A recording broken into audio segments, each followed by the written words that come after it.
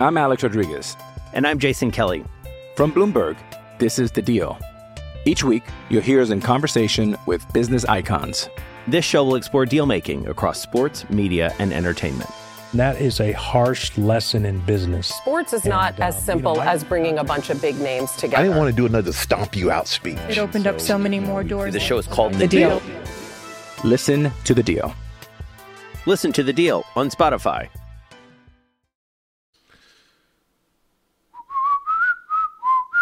Hi, everybody. It is, let's see, what day is it today? It is Thursday, the 14th of January, 2021.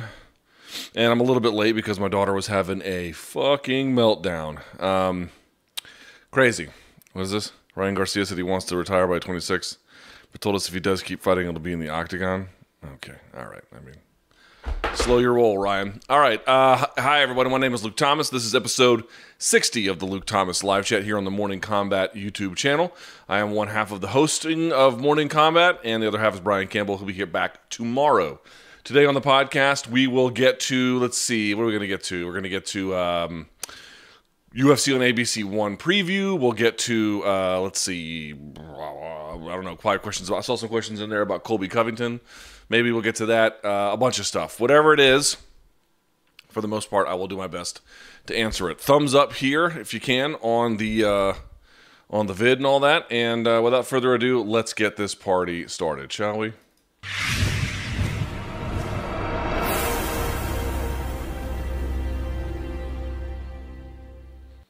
All right, there we are. And then, of course, I want you to subscribe to this channel. We're only, I think, like 15 subs away from having 75K subs. So we just need like 15 or so of you to click that button, and we'll be in very good shape. So if you'd be so kind as to do that, it'd be greatly appreciated. All right? All right, so with that cooking, hope everyone's having a great week. It is a strange time here in Los Estados Unidos. But what are you going to do? All right. Let's turn this off and then get going on this, shall we? All right. Where are your questions? I will pull them up now. We put these, of course, on the Morning Combat community section. That is where we put these. And so if you're looking to get involved, I usually post them either the day before or the day of, sometime in the morning or in the afternoon. So let's get to them now. All right. Okay, interesting question. Why, in your opinion, has light heavyweight become such a European-centric division? 8 of the top 16 competitors, including the champion, hail from Europe. And the champion from the next largest organization, Bellator, also has a champion from Europe. That is interesting. Good question.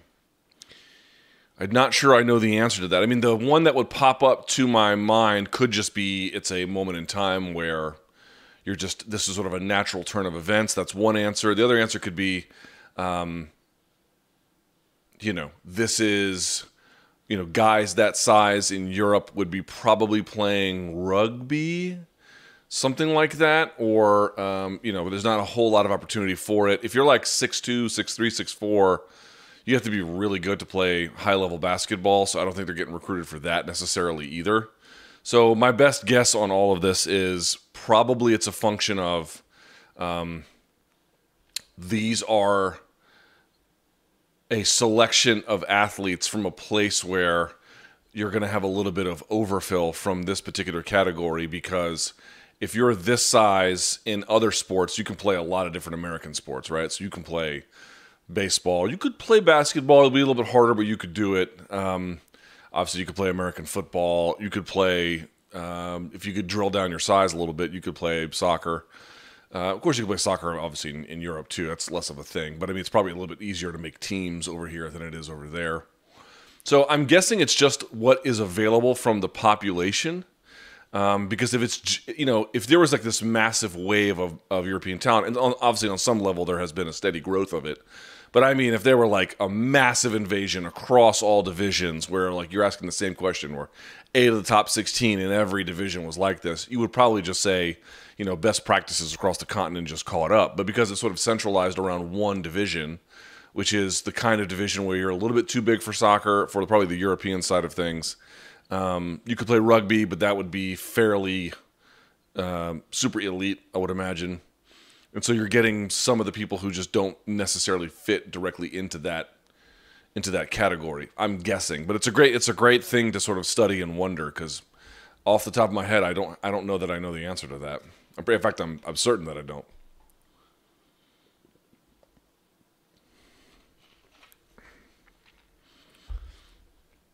What do you think of USADA's updated THC regulation changes?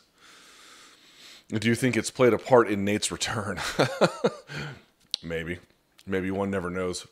What do I think about it? I mean, listen, it's hard to be, you couldn't be mad at it, could you? I mean, you have to be really insane to be like, this is a terrible thing. It's not a terrible thing. It's a good thing. It's a more humane policy. It's a more scientifically defensible policy. It's a rational policy. It's a lot of things that I think are. It makes it. It's good. It's good. It's a good thing. Here's the thing I just don't get, and I tweeted this out. So if you don't follow me on Twitter, maybe you should, or at least for a moment just check my feed. I would encourage it, unless I blocked you, in which case fuck off. But I wrote an article. I interviewed Jacob Sullum from Reason Magazine. Now, I don't agree with Jacob on everything, or in fact, maybe even most things. But he wrote a really transformative book that changed my opinion on a lot of things, and it's called In Defense of Drug Use. And basically what it goes through is like, it does not argue that there is no bad side to using drugs. Over-the-counter Tylenol can be lethal if you take too much of it. Of course, there are any number of ill effects that come from drug use. The question is, how do you mitigate those harms? How do you reduce those harms? How do you live in the best kind of society where people might be able to get some productive end from it, but we don't throw people in jail who don't need to be there, and we don't exacerbate the harms that come from having drugs in society. And so what you end up sort of realizing is that much of what we understand about drugs is just nonsense. It's really not quite true. Very little of an evidentiary basis for it. And there is a good reason to have a much more permissive attitude about drug use in society. Okay, why is that relevant? Well, a big portion of the book is devoted to marijuana. And I recall reading in the book, this must have been 2004 or so. I'm not sure when the book was published. I might be getting that wrong. But around that time, and I was reading it in paperback at that time, so it must have really been out for a while. And what the book clearly argues in that moment is they'd done a lot of work on what constitutes field sobriety for marijuana. How do you determine it? And in the book, it's quite clear. And then, of course, he's not just making it up. This is all based off of existing research at that time, that your analysis cannot tell you when somebody used, just that they used marijuana. Marijuana is really quite interesting, right? Because it's fat soluble, it can stay in the body much longer than, say, cocaine. Cocaine, I think most would argue, has a greater harm potential than marijuana, but actually is, relative to marijuana, much harder to detect. It comes in and out of the system much more quickly. Marijuana, while much of a safer drug relative to cocaine, sticks around much longer. And so what you guys notice, and I've been arguing against this, I tweeted it out today, that's why I bring it up. I interviewed Jacob almost 10 years ago, okay, talking about this very fact. Like, it's not scientific to say the reason why the Nevada Commission wanted to hem up Diaz for the Condit fight is because, well, we don't want anyone competing in the cage high. Okay, fair enough. Well, how do you determine that? Well, their answer was a urinalysis. And that's just not scientific at all. At all. And again, please go. I think that was actually my first major feature I wrote for MMA Fighting when I started working for them back when Vox acquired them from AOL. And so anyway, why is that relevant? Well, today, UFC comes out via Jeff Nowitzki, and here's what he says. Quote, while we want to continue to prevent athletes from competing under the influence of marijuana, we have learned that urinary levels of carboxy-THC are highly variable after out-of-competition use and have poor scientific correlation to in-competition impairment.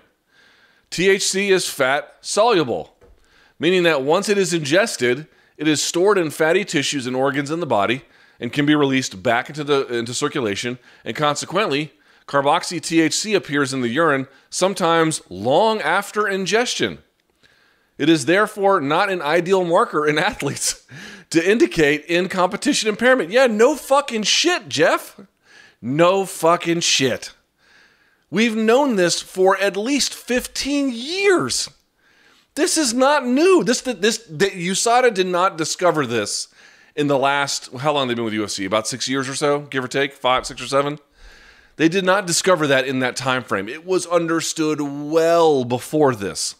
Well before this. And so you have to ask yourself, what the fuck took you so long? You know, this is a bureaucratic institution, USADA, which obviously has competing, it has some limits about what it's able to do in terms of the choices that it makes about what to ban, what not to ban, by virtue of the United States being a WADA code signatory. So there are obviously some issues there. I get, but if this is a private client, I would have hoped that there could be moved on, which it is. I would hope that this could be moved on issues much more quickly. And more to the point, it's like, okay, is this a good thing that they did? It certainly is not bad. But what are we going to do about all the people who lost money or time or whatever from the point at which this was known? And I wrote that article in 2011, and it was known well before that. So let's be very conservative and say 2010.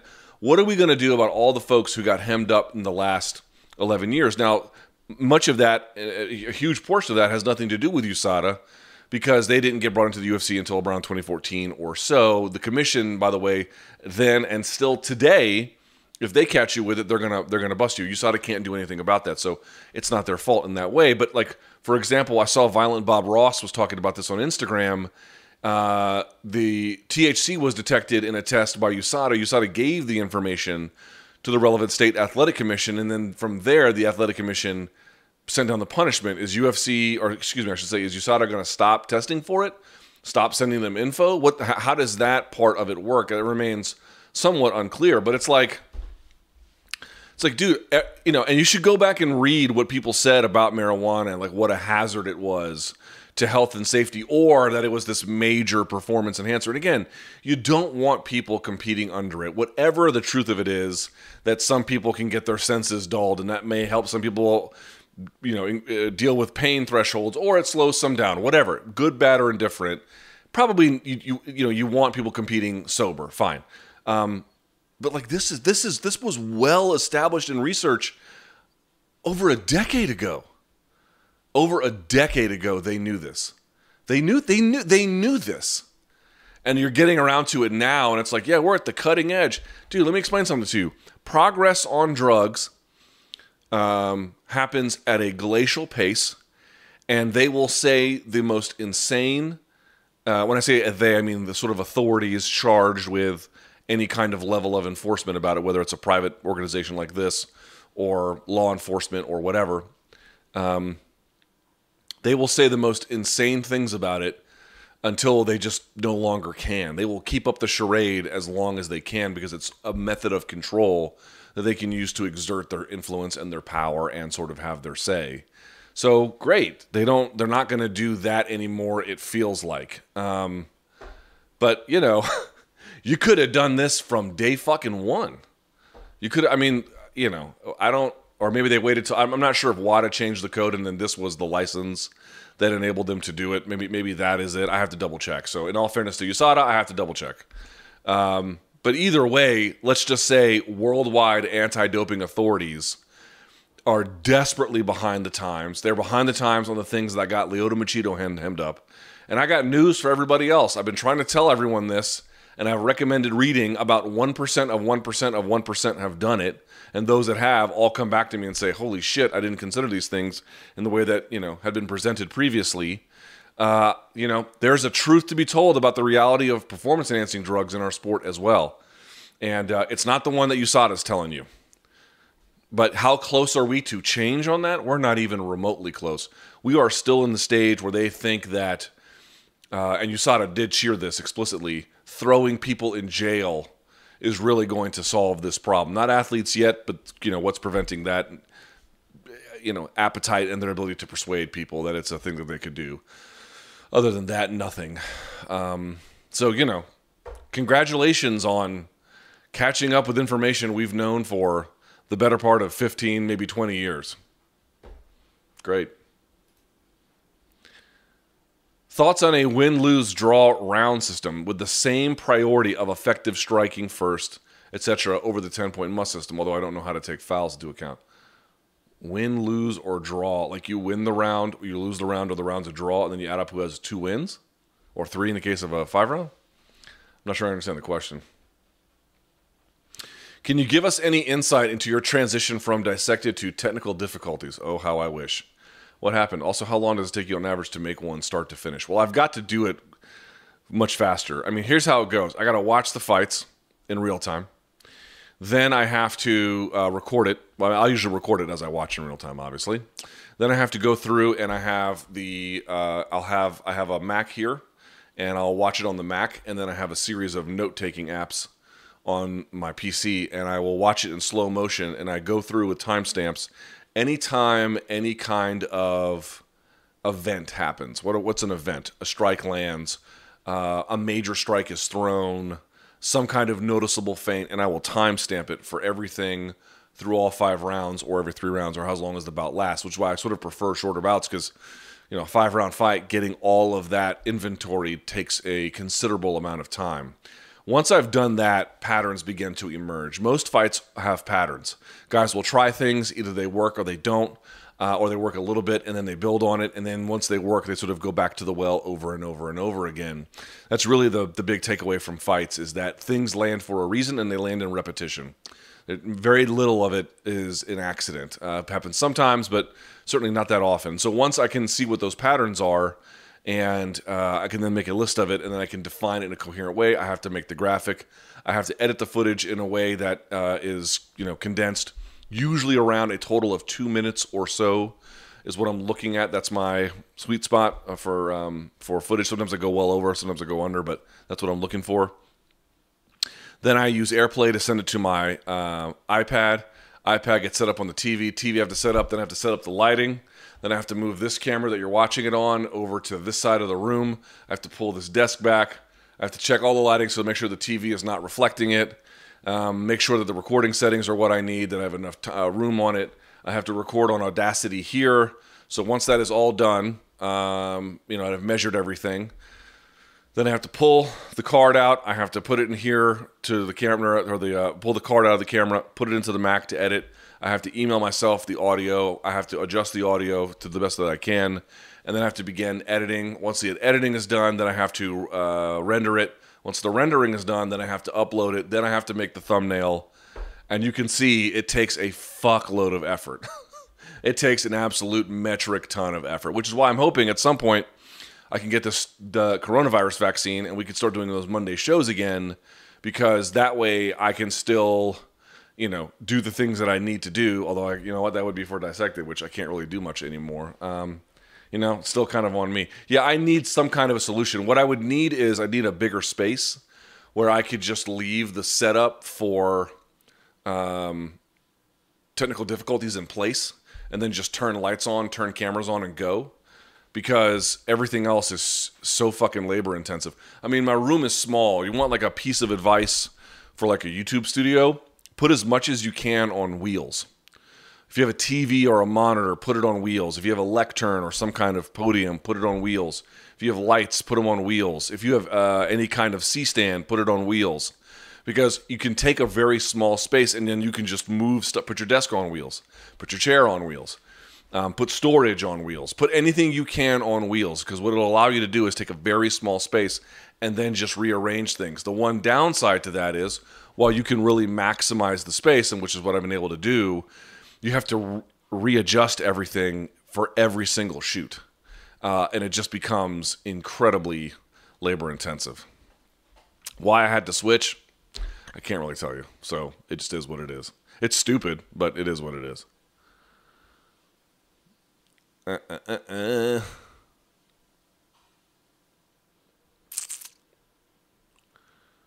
In hindsight, did the Strikeforce Heavyweight Grand Prix have the best fighters in any tournament ever? I don't think so. I think some of the rings tournaments were pretty stacked. It had arguably 3 heavyweight goats in it, DC, Verdum, and Fedor. Well, I mean, if you're the greatest of all time, there's only one of you. But I know what you mean. You have 3 of the top, let's say, 5 or 7 heavyweights ever. And that's not even mentioning UFC champs Barnett and Arlovsky, nor is it mentioning Overeem. Certainly was pretty good. At the time, DC was not recognized as such, nor was Verdum, and Fedor was kind of off-peak. But yes, in the sense that you had really important names in the tournament, that's true. But, where was DC ranked among heavyweights at the time? Not that high. Verdum, I think, was doing well, but, did not really achieve the Verdum that we know until a second UFC stint following that, where he was able to capture the belt, right? And then Fedor, again, was sort of post a little bit off prime by that point.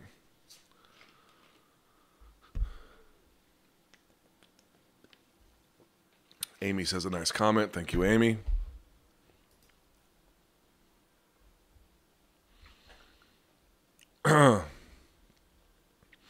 Favorite Diego Sanchez moment? Yeah, this is an easy one for me. I don't know if the video is still out there somewhere. I hope that it is, because you got to see it. And it's somewhat marred by the reality of the fight. But Diego Sanchez fought Martin Kampmann. And it's really unfortunate because Martin Kampmann deserved to win that fight. And I don't think that's a very crazy thing to say. You could probably go back and watch it on Fight Pass. And I doubt you would come to a separate conclusion. But what is not debatable is that Diego, maintained fiery intensity throughout the entirety of that bout. He had sustained terrible facial injuries to the point where it looked like parts of, and I'm not exaggerating, like go watch the fight. There were parts where it looked like his face was falling off. If you're asking like how did he end up winning if he should not have, it was that intensity. He would drive forward and he would throw a bunch of strikes, and I think the judges thought they were landing when, if you look kind of closely, they were not. So there was this level of just activity. It wasn't really coordinated in a way that was supposed to be considered effective by modern standards, but neither here nor there. Well, why am I bringing this up? Well, whether you thought he won or he lost, to maintain that kind of intensity amidst that amount of damage is just ridiculous. That he walked out. It's the only time he's ever done it, but he walked out to that fight with La Bamba, which is sort of a really interesting song in the way which, if you consider sort of its history to the sort of the Southwest Latino population, and we're talking like the Richie Valens cover here. And, so like, honestly, I got the chills when he walked out to it, to be quite honest with you. Like, it just fit. It totally fit the moment. He has this really brutal fight where he gets fucked up, but you would have thought that he, by his attitude, went and dominated. So what is my favorite moment? Is it that? No. My favorite moment is there's a video that aired, I think that fight was on Versus at the time. There was a video that I saw afterwards where Diego's getting his face stitched up. I don't even think he got anesthetic. I think they just went right to work on him. And Lorenzo Fertitta and Dana White went backstage to check on him to see how he was doing. And they're like, even they were like, fuck, man, are you okay? And he sits up in the chair, and there's like, it's a medical situation. And I think he had been either fully stitched up or he was just about done. and he, you know, and there's blood, and his lip is all fucked up. I mean, he was fucked up in that fight, and he pounds his chest like this, and just goes corazón, corazón, corazón, which means heart, for folks who don't know, corazón, and he looks into the camera, and he's like, I'll, you know, something to the effect of, I'll never quit. I've got corazón, and I've got just tons of heart. And I was just thinking to myself, like, holy fucking shit, man. Like, Diego is what it's like to be on bath salts while being sober. You know what I mean? Like, you ever see, every time that there's a zombie movie, the zombie is portrayed a little bit differently, you know? Like, if you watch the zombies in The Walking Dead, they kind of walk like, you know, World War II veterans. You know, they're kind of hobbling along, and you know, they don't look all that intimidating. They just win by force of how many there are. But they're not going to win any arm wrestling contest, right? If you watch the zombies in Train to Busan, they're fucking ravenous, full speed, you know, headbutting doors and fucking ripping open flesh. Diego's more like that. He was more like the zombie in Train to Busan. And then the guy looked like he was in the most severe car accident. And from the way he was talking, you would have guessed, you know, that he came out of there looking clean as shit. Just not a scratch on him. I was blown away by the level of mental fortitude and focus that he had at that time. And, you know, this is why, like, for me, you know, he probably quit in that Pereira fight. You know, we had a big debate about it. Maybe he did, maybe he didn't. But this is what I mean. Is like, am I really going to beat that dude up for quitting at the very tail end of his career? Okay, you probably, you know, if you don't want to be in a fight, you should not be in it. And you should. And if you're going to quit, you shouldn't deny that you quit. You know, there's a lot. Again, I don't want to rehash the debate again. But it's like, dude, if anybody has earned a mulligan, it's that guy. You know, and when you just see some of the shit he has done, sometimes winning, by the way, with just, I mean, I would love to see his mouthpieces. I bet he's the only guy who could bite all the way through it. It's just, that is, to me, I'll never forget that moment. I was sitting right out here in my living room watching that, just being like, Jesus Christ, man. How does somebody do that, you know? Let's see. I'm trying to get to the ones that have more thumbs up than not. I just watched the Conor McGregor interview on the Weighing In podcast.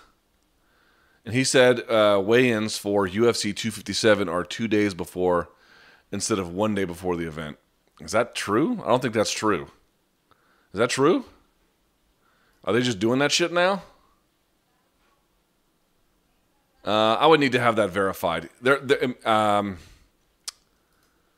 Yeah, I would need to have that verified. I don't know if that's true. I don't think you can do that. Maybe in terms of like where it airs versus when it's done, there's like an extra, you know, time difference such that it will be, you know, like Australians watch UFC technically on Sunday morning. Maybe he means that. I'm not, maybe he's right. I have to double check, but I'd not heard that.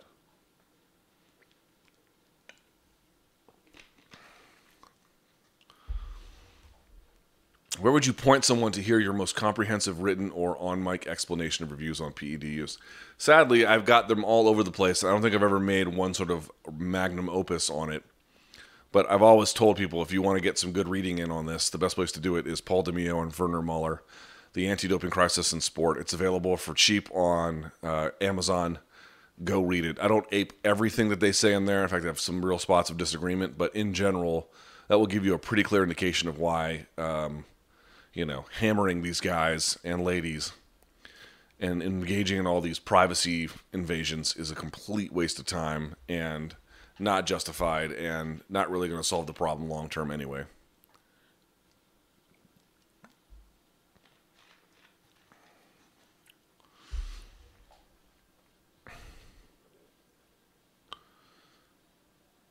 Are there, like, what? Oh, here we go.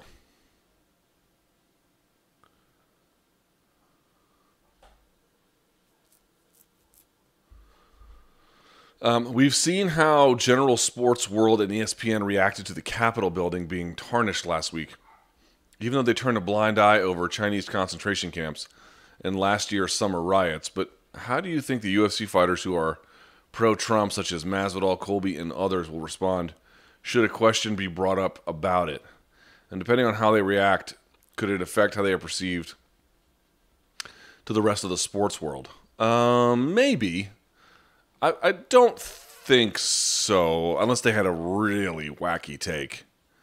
You know, unless they were like, yeah, I thought it was great. You know, that might attract some attention. Because you guys saw there was that gold medalist swimmer who went into the Capitol and then got arrested because he's a fucking idiot. But more to the point, you're right. I mean, you know, Disney, total hypocrites morally. So, you know.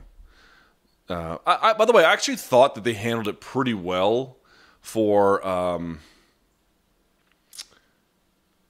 Saturday's game between Washington football team and who the fuck they play? Tom Brady and the Buccaneers. Mike Tirico kind of made an allusion to it about how bad it was and then just moved on. Like, they didn't just sit there and have a long conversation and give their takes and what they thought, which for a live broadcast I thought was probably the better call. I mean, there is an actual game going on. You know, I realize that's what I do on this one, but I'm not in the middle of a game, right? I'm not in the middle of a fight. If you're in the middle of an actual sporting event, probably best to focus your attention on that. You don't want to say nothing, especially when it involves a team from that city, but I thought they handled it pretty well. So there's that. I mean, here's probably what's going to happen. I mean, I don't know. I certainly am in no position to speak for Masvidal or Colby, but I think if you just look at a lot of the response from the right, a fair amount of it has been some variety of they still support the president or the president's causes, but that there's no place for violence, right? Although there was it a Gallup YouGov poll that like 45% of Republicans thought the Capitol mobbing was justified. It's like, oh, we have deep problems in this country. But I think in general, you'll get something like that. Like, you know, President Trump was done wrong. I support him. But obviously, like the president even said, because the president did come out this week with a statement, probably, you know, somewhat at gunpoint, but he did do it,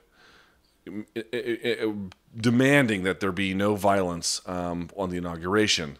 And so they'll probably thread the needle that way. You know, we still support these causes for whatever that is worth, but we certainly don't condone, you know, cops being killed or, you know, that sort of a thing. So unless they really veer from that, I think they'll be fine, honestly, you know.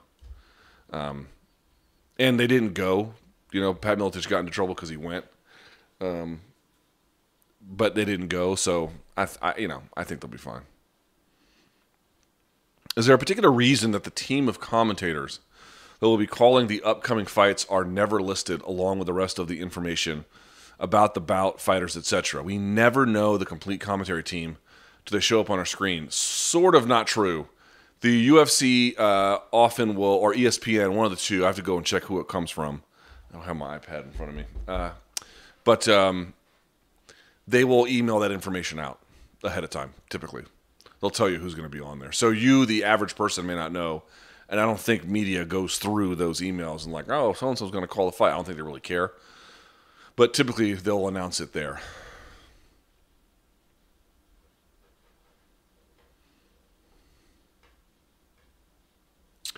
Luke, I'm a fan of your tattoos. Well, you haven't seen all of them because I got some ones that suck.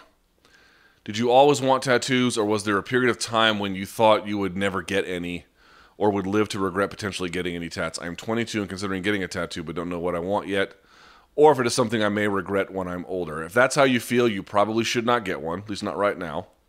Number one is what I would say. Number two, the thing I would say is, did you always want tattoos? Yes, I've wanted them for a very long time. Was there a period of time when you thought you would never get any? Nope. I mean, before I was, I ever considered the question, but once I began to consider it, it was over. Or would live to regret potentially getting any tats? No, I've got some bad tats. I got some stupid ones in college. Luckily, they're small enough where a real big cover-up will totally conceal it, so I'm going to get some cover-ups. I've got some good ones too. I think this is a really good one. I've got meat tags here on my ribs. So if you guys don't know what meat tags is, back in the day, before dog tags, a lot of infantrymen would, get their information if they died tattooed on their body so they could be identified. And if you're in combat arms, it's sort of a thing that you would, sort of a tradition you would carry on with. So I've got basically my dog tag information tattooed on the side of my ribs. That was not a very fun tattoo, but it didn't last very long, like 30, 45 minutes. So you can just suck it up and do it. But yeah, like I would like to get this whole sleeve. This one, I'm just going to add pieces to it. I have a tattoo on my chest here. I want to get it covered up all the way to, not my neck exactly, but let's say collarbone area. I want to get a tattoo piece totally covering one leg. Yeah, like I want to be very much covered, but it takes time, it takes money. You got to find the right specialist.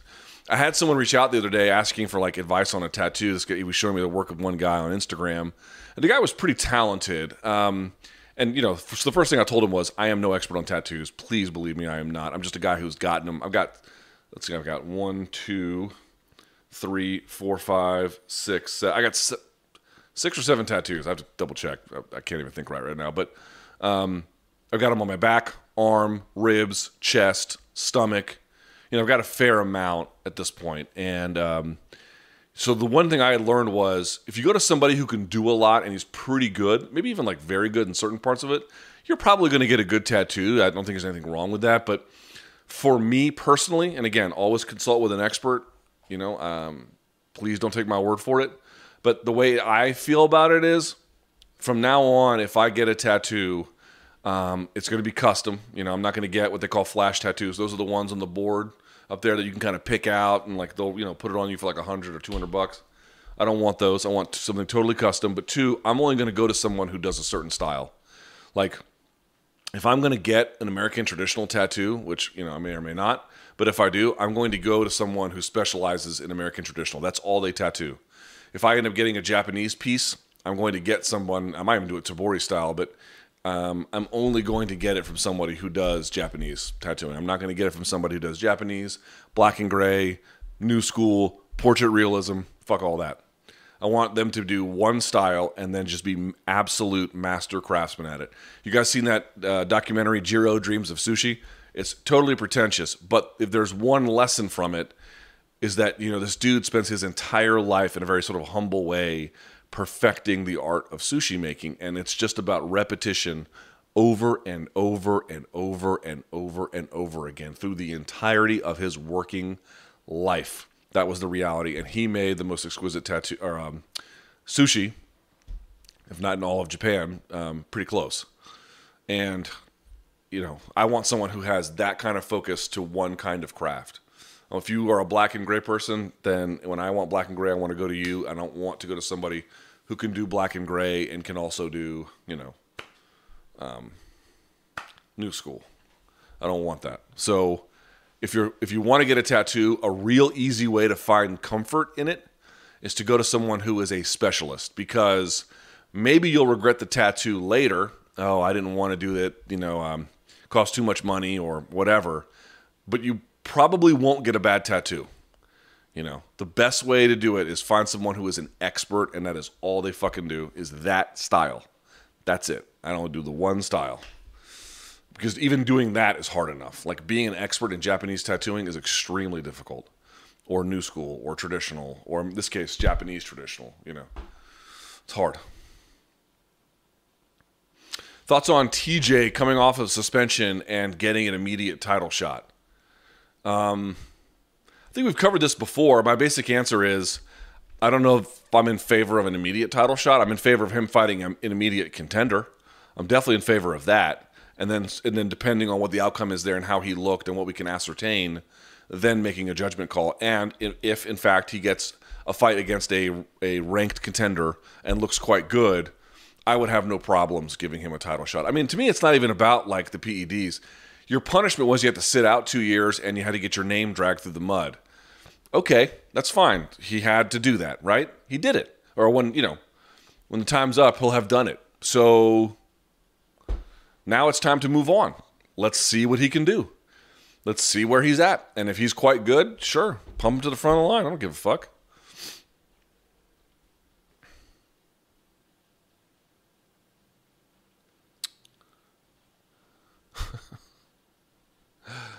As everyone knows, you are a Latina lover. This is true, guilty as charged. Did or do you dance to Spanish music? I think you mean Latin music or Hispanic music, because Spanish music is from Spain. This person writes, as a Dominican, I think that if you do not know how to dance at least one genre, bachata, merengue, or salsa, you're looked at as an American and failure in your family. And Latinos love dancing. Yeah, Latinos do too, bro. They all do. Is this something you picked up? A little bit of salsa. I've taken some salsa classes. You're right. You know, you gotta have a little bit of a something with you so that you don't totally stick out like a sore thumb. Although I do whenever I go to Colombia. I don't quite look like everyone else there, as you can well imagine. Do you think guys like Thor and Brian Shaw will make their lives longer or shorter based on how they live, i.e. training, diet, and steroid regimen? It's the first time in history we've had people this big and this strong walk the earth. And it seems like their bodies ask a lot from their heart muscle. Kazmaier is alive, but he wasn't at their level. Yeah. I mean, have you guys ever seen what strong men have to eat every single day? I mean, these dudes are, forget about the steroid regimen, which is his own thing, which is a huge, obviously, component of elite strongman. You know, and also, like, these guys are naturally huge, like 6'4", not uncommon to see someone in the 400-pounder. Like, the guy who's currently the world's strongest man, Alexei Novikov, is only like 250, maybe like 280, something like that. And he's like 6'1" or so. He is tiny by those standards. He's just a fucking miracle, a total dynamo. I mean, he's amazing to watch. But, you know, Brian Shaw is like 6'9", 420, something like that. He's fucking enormous. And Thor is right around that same size as well. These guys have to eat in ways that, like, I think Eddie Hall has a documentary on Netflix where you can watch, but you can even just type it in. Just type in Brian Shaw full day of eating. Just look that up, and it will shock you what these guys eat. I mean, pounds of spaghetti, pounds of ground beef, dozens of eggs, you know, mounds of chicken, and, you know, you're like, oh, they can eat whatever they want. Well, they certainly have a degree of latitude. Like, you know, they're not like eating like bodybuilders would eat, but still they have to eat. They also have to eat nutritious things too.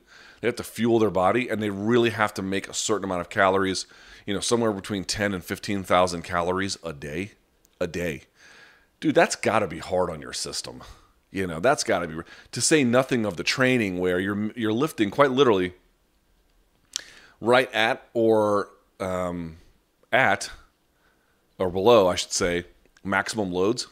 You know, 1 rep max. You're doing more than that, but, like, you know, if you see what these guys are lifting, it's like they'll do like the deadlift, and it's like they'll put, you know, whatever it is on the bar. I don't know what the last one was. You know, you'll see them do reps of 6 or 7. Bro, if you guys know what RPE is one of this sort of way to gauge the intensity of a particular exercise or set.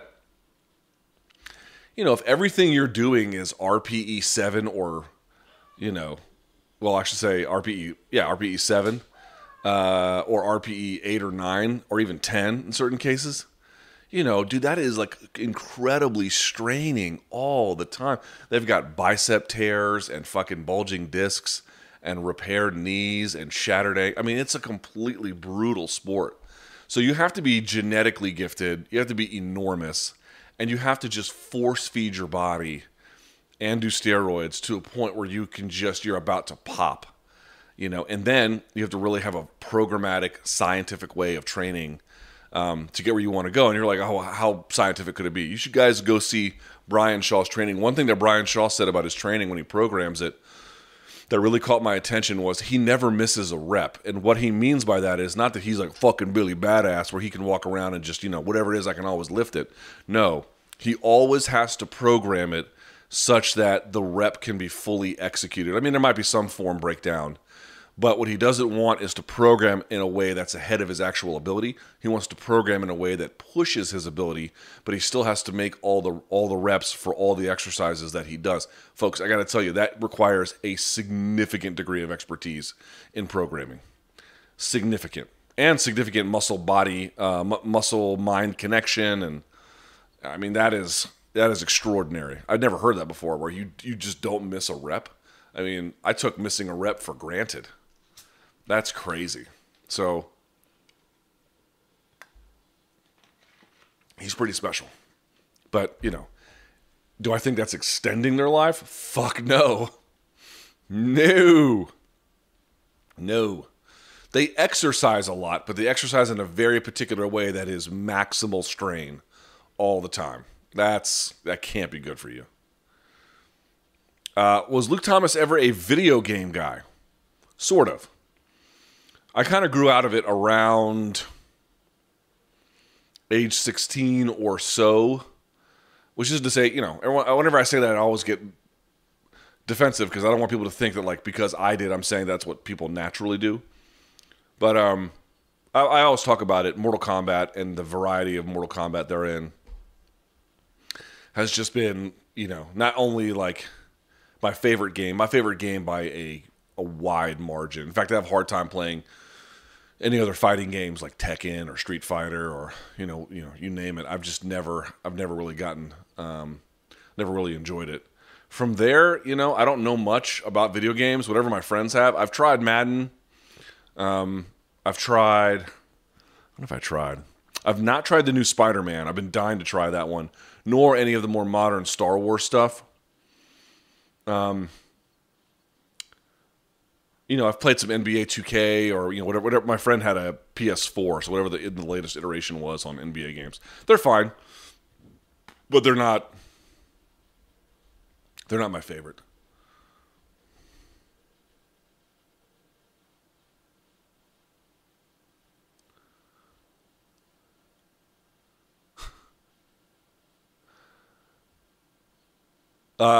Okay, what are your thoughts on Anthony Smith? This person writes, having every bad or trendy tattoo ever. He has his last name on his back, tribal sleeve, Dreamcatcher, Roman numerals, koi fish, love, fear across his knuckles, no regrets. Let me explain something to you. Anybody who's got good tattoos also has bad tattoos. I can't say shit because I also have bad tattoos. The only difference is I don't have to walk around shirtless and parade them all to everybody else. But believe you me, I've got some bad ones. So it would be very much beyond hypocritical for me to say something. The only thing I will say in defense of Anthony, aside from that, I should say, which is like, you know, I've got, you know, do I have all of those things, you know, the bingo card of it? No, not necessarily, but I can't say shit. I've got some terrible ones. And the other part I would say is, dude, like, I'm not getting tattoos for you. I mean, yes, the public can see them if I want them to. I could always wear long sleeves and you would never know the difference, you know? I get them because I want to adorn my body that way. You know, if that's the way that Smith wants to adorn his body, it doesn't really bother me. The only one that really bothered me was the Alan Belcher Johnny Cash tattoo. I mean, the thing is, Smith's tattoos, like when I say is it a bad tattoo, is it a good tattoo, what I mean is, was the tattoo expertly done? I'd have to go and look at all of them, but the Dreamcatcher one he has is pretty well done. Like, you may not want it, you may not think it's very original, but it's not a poorly executed tattoo. It's a well executed tattoo for what it is, whether you like it or not. That Johnny Cash one, I don't understand what the fuck anyone was thinking with that. And like, even with the Darren Elkins one, like the damage, okay, it's a little it's a little on the heavy-handed side. It's a little like, you know, almost like superhero in a way. And it's, you know, not the best tattoo I've ever seen. Although it wasn't poorly done. It was just conceptually not all that interesting. But that was, you know, again, if you look at it, did a person who knows tattooing reasonably well make that? Yes. What happened with the John? I don't know how you could walk out of the tattoo or get up out of the tattoo chair and be like, killed it. You know? I'd look at that and be like, dude, you better lawyer the fuck up. You know? This is a defective product. You sold me a vacuum cleaner that blows hot air. I don't need that. So, you know, Alan Belcher's the man. You know, God bless him. His fight against Toquinho was Husamar Paharis was one of my favorites in UFC history. He's a badass, and he's a wonderful American. But I can't believe he didn't beat the shit out of the guy who did that tattoo for him. That is, they fucked up. That's why I was having this debate with Brian over the Amanda Ribas' tattoo. And you know what I did? Oh, you know what? I'll show you what I sent to him. Hold on. We can have that debate right here on the air. So let me show you what I sent him. Because, he was like, oh, you're being a fucking hater, blah, blah, blah. I'm like, dude, I'm not being a fucking hater. You got to understand. This is a dynamite tattoo for black and gray, right? So I want you to pay attention to something. I want you to look at how they don't overuse white as like a color. They use negative spacing. The shading is perfect. The lettering has total uniformity. It's balanced. This is a good black and gray tattoo. I'm going to let it focus. Hold on. That is a superb tattoo, right? Now, you may not want that. And also, if you look at the lettering, it's right at the bicep where the arm curls. So he was able to work with the motion of, or the contours of the arm. I mean, that is a very well done tattoo. And I was trying to show that to Brian, and I was like, Brian, this is a good black and gray tattoo. This is the difference. Contrast that with, hang on. Contrast that with this. If you zoom in. I mean, look at the lettering on the UFC. I mean, it looks like a kid scribbled it. I'm not doing a bit. It looks like a kid scribbled it. It's a disaster. It's a disaster. So when people say good tattoos, bad tattoos, like conceptually, I like the one that Amanda Ribas' father got much more than that, Greek statue or Roman statue with the lettering. It doesn't interest me at all. But from an execution standpoint, there's just no comparison. There's just no comparison whatsoever.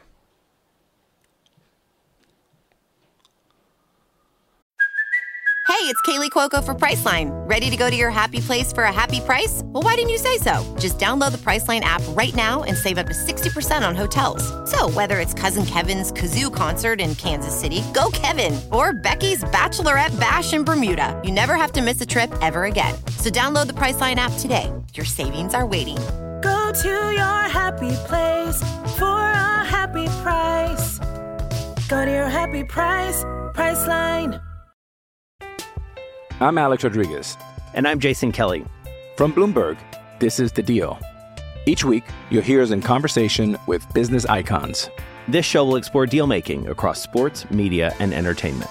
That is a harsh lesson in business. Sports is not as simple as bringing a bunch of big names together. I didn't want to do another stomp you out speech. It opened up so many more doors. The show is called The Deal. Listen to The Deal. Listen to The Deal on Spotify.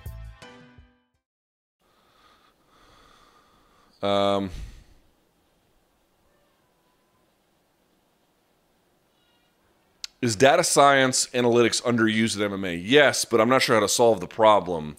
If you look at Fight Metric, they have a certain, like I meet with Rami, the guy who runs it once a year. He lives in DC. He's a nice guy. He's a great guy. And super smart and, really has just his head on his shoulders and the most, he's a real asset to this community and to the fight community. When I say this community, I mean here in DC. And he's an asset to the fight community as well. And I've talked to him about like, what about this idea? What about that idea? And there's a lot of things that they want or could do, but they have a minimal amount of staff, or, not minimal, but limited. I mean, they don't have unlimited resources. And that goes back to the other part about the money. It's like between the amount of time they have in the day, their existing responsibilities, and what money there would be to fund other projects, they simply don't have the ability to do much. I mean, some things more, but not a whole lot more than what they currently do. And I don't think that, I think this is well known, but I think UFC or WME owns them, right? I don't know if folks know that or not, but WME owns Fight Metric now, and so the budget is somewhat limited. Again, they're not like counting pennies in the couch. I just mean to do something more robust, is there room for it? Yes, of course. But someone has to pay for that. I don't know exactly who that would be at this point. Have you and BC ever discussed going to Fight Island and covering the fights? Yeah, neither of us have even a shred of interest. I certainly don't. Maybe BC has a little bit, but I don't think CBS is going to send us. Why? You know, we can go live on Fight Island and do a bunch of shit that we can just do here. I mean, it doesn't, for certain outlets, it makes much more sense.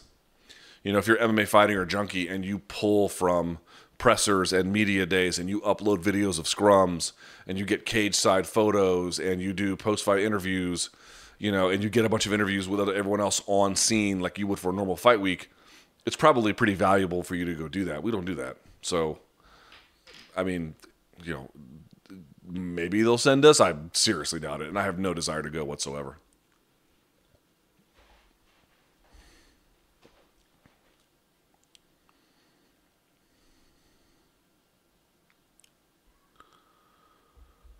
I'm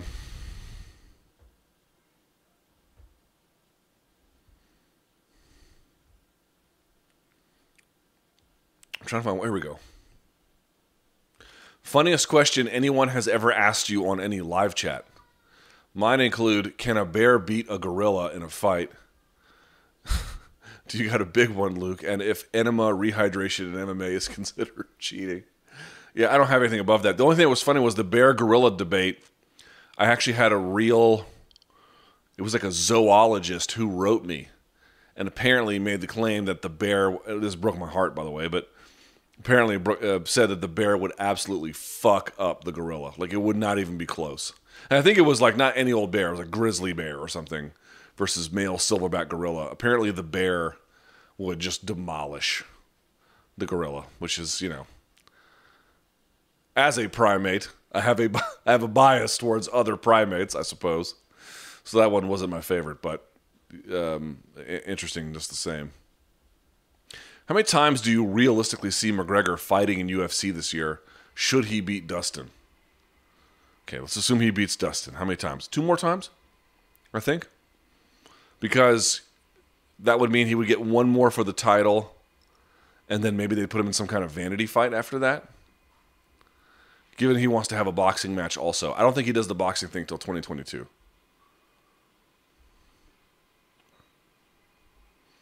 Haven't heard your USMC stats in a long time. Could you briefly go over your history? Unit served with. Same unit the entire time. Hotel 314. They eventually got converted to a grunt company. 4th Mardiv. Top rank. I held the rank of sergeant. MOS. Originally a field radio operator. Lap move over to call for fire missions on the hill for field artillery. So, which obviously you need someone who can do radio for those, but that's where it came from. So that is what I did. Nothing all of that interesting. But yeah. Goal for deadlift, 1 rep max. I've really never specialized like that in deadlift ever in my life. So I've never gotten pretty far. I'm a sub 600 puller. So if I could get to 700, I'd be pretty happy about that. Which, by the way, is entirely doable. You just have to focus and program around it, and I don't know that I've ever really sort of done it in that kind of a concerted way. Talk about Arnold's Capital video. You mean Schwarzenegger. Also, what is best in life? What is best in life? To crush your enemies, see them driven before you, and hear the lamentations of the women. Right? From Conan Barbarian. Okay. Talk about Arnold's Capital video. Yeah, I mean, I don't have much to say about it. I thought it was great. If you guys didn't see it, he had like a sort of a 7 or 8 minute video about the mob at the Capitol building. And it's always good to hear from immigrants because you get this real American idealism and an appreciation for it that, you know, these people chose to be Americans, right? So there's a certain amount of appreciation it's hard to burn out of them. And obviously he still has quite a bit of it. At the same time, they've lived an experience that is quite different from the ones of our own, and they can bring those experiences to bear about how different ways we could live, for better or for worse. And I thought that he brought all of that into a real crystallizing moment And it was a really, really important thing to hear. I mean, he grew up in post-World War II Austria, where guys who had joined the Nazi army had to come back home and sort of face reality afterwards. And he described how broken they were. Not merely their bodies full of shrapnel, but their minds from committing to such a heinous task, even if they had a relatively mundane job inside of that operation. And what drunks and bad fathers they were. It's a moving speech. Favorite restaurant in DC, DMV local. Favorite restaurant in DC. I don't know if I have a favorite. Favorite. What is my favorite? God, there's a bunch of good ones. Well, at least there was before the pandemic fucked a whole lot of things over.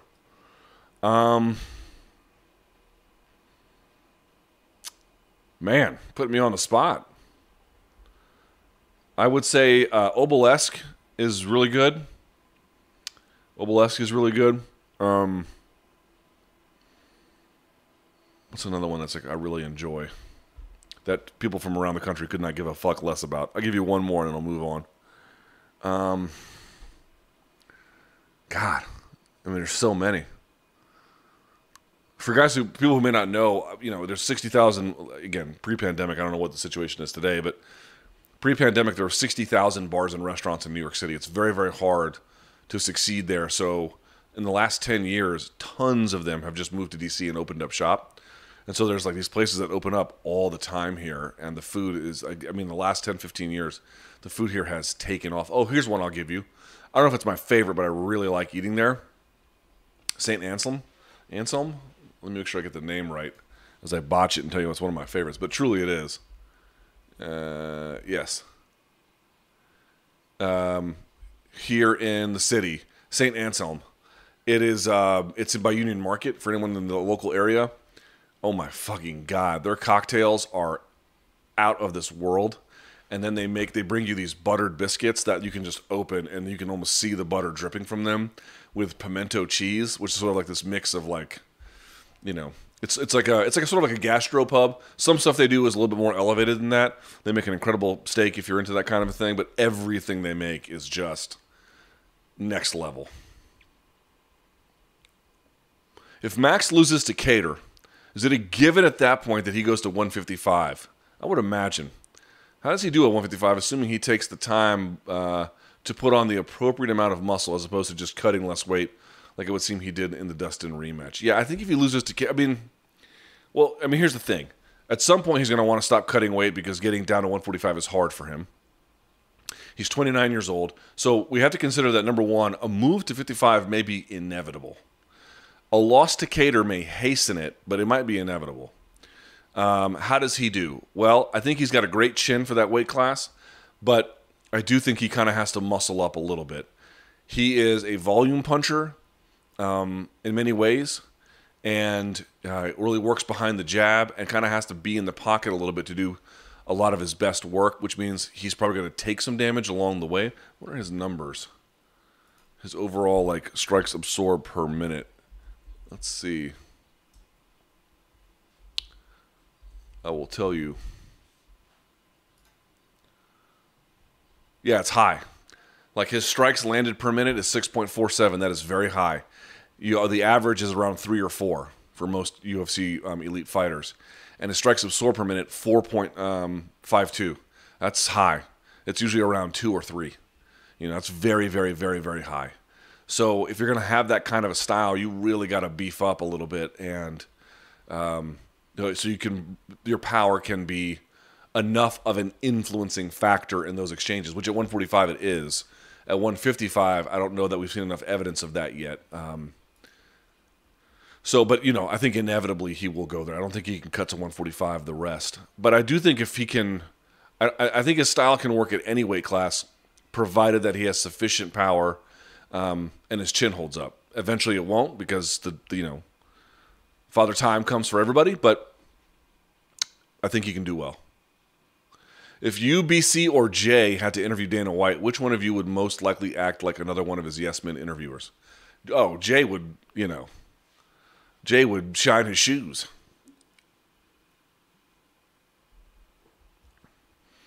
Could a show like Bully Beatdown exist today? Sure.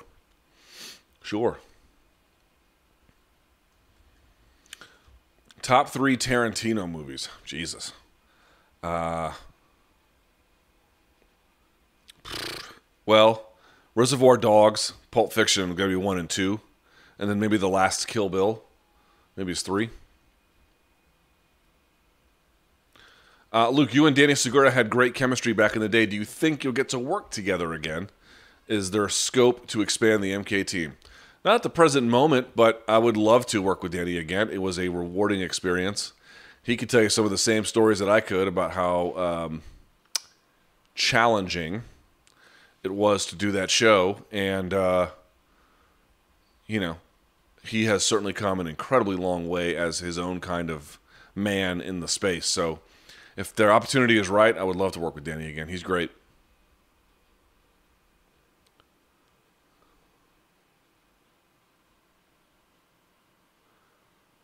Connor keeps saying he's, quote, not looking over Dustin, but through him. I mean, these are just words.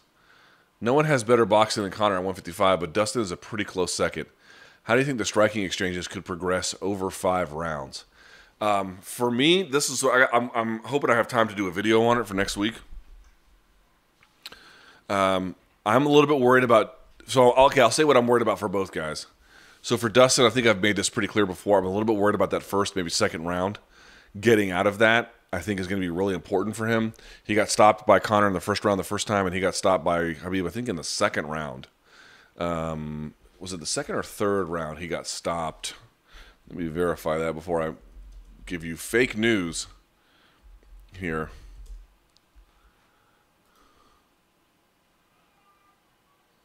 Third round. Sorry. So it was the third round. Still, very different kind of fight. I worry about his early output. I worry about,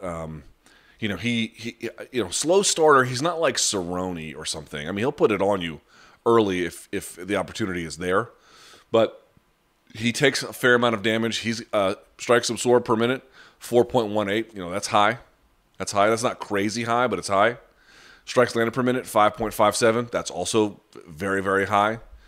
So he is a little bit like Max Holloway in that way where they give and they take. And they give a lot more than they take, and which is why that they're mostly winners. But it's a lot of transactions happening, And I think that for a guy like Connor, who is just so merciless with his power and his accuracy and his ability to change the fight in an instant early, you got to respect it. You got to respect it. And I think for Dustin, I'm going to try it. If I was him, I'd be trying to slow the fight down early. I'd be trying to wrestle early, even if you can't really do much with it.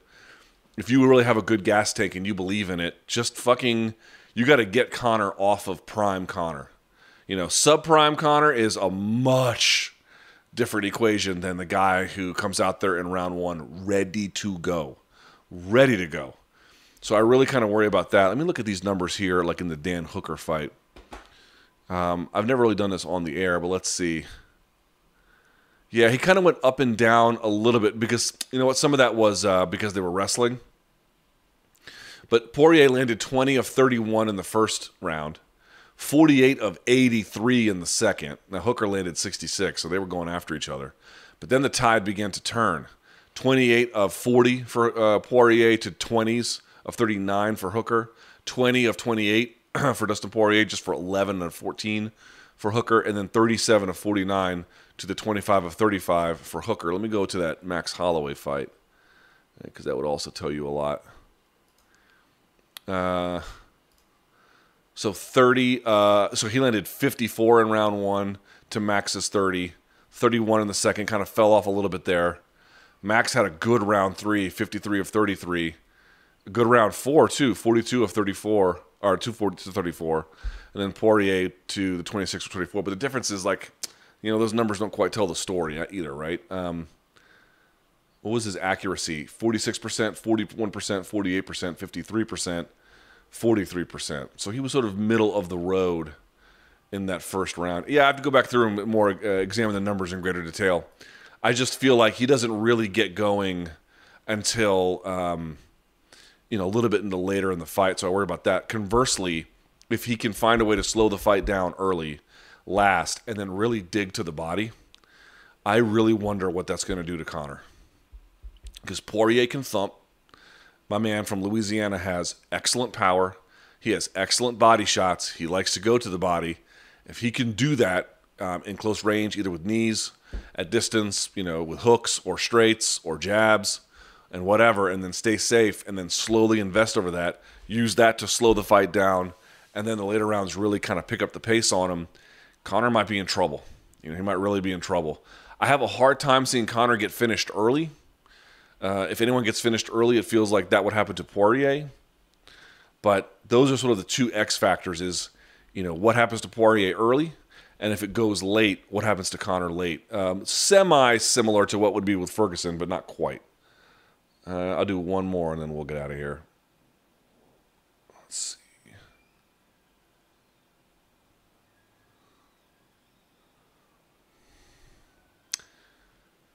Okay, I'll answer this one, and then because I have a video coming out about it, I promise. Luke, how did you like the Poirier hot sauce?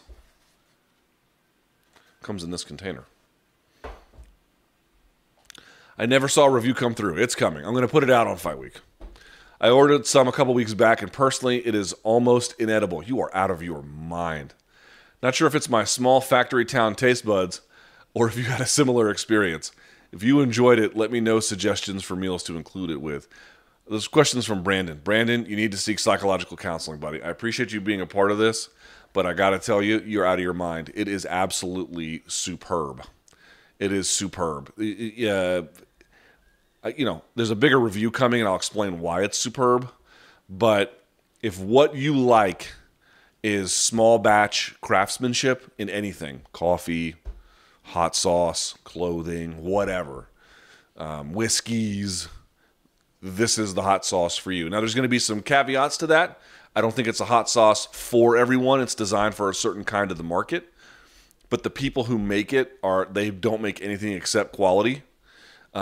So, as I'll explain next week, there are certain kinds of hot sauce aficionados who may pass on it.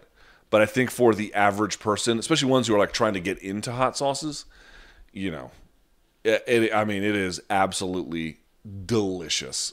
He really did his homework with this one. Brandon, you got problems, bud.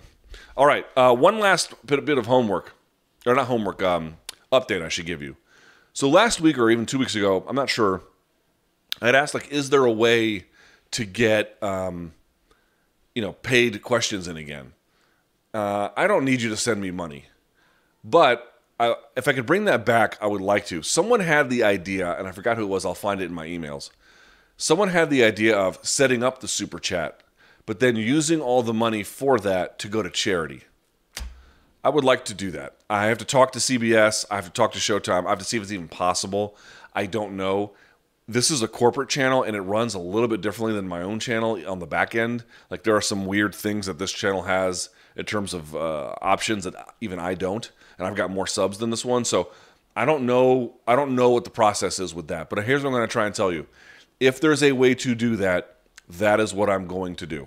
I'm going to set it up so that you could ask a question at the end of the hour. I will get to you, and then all that money each week would go to charity. Yeah? I think it'd be pretty cool. So we'll see what we can do. All right? Thumbs up on the video. Subscribe to the channel. Morning Combat. Tomorrow we are back, and it's going to be awesome. All right? So until then, thank you guys so much for watching. Stay frosty.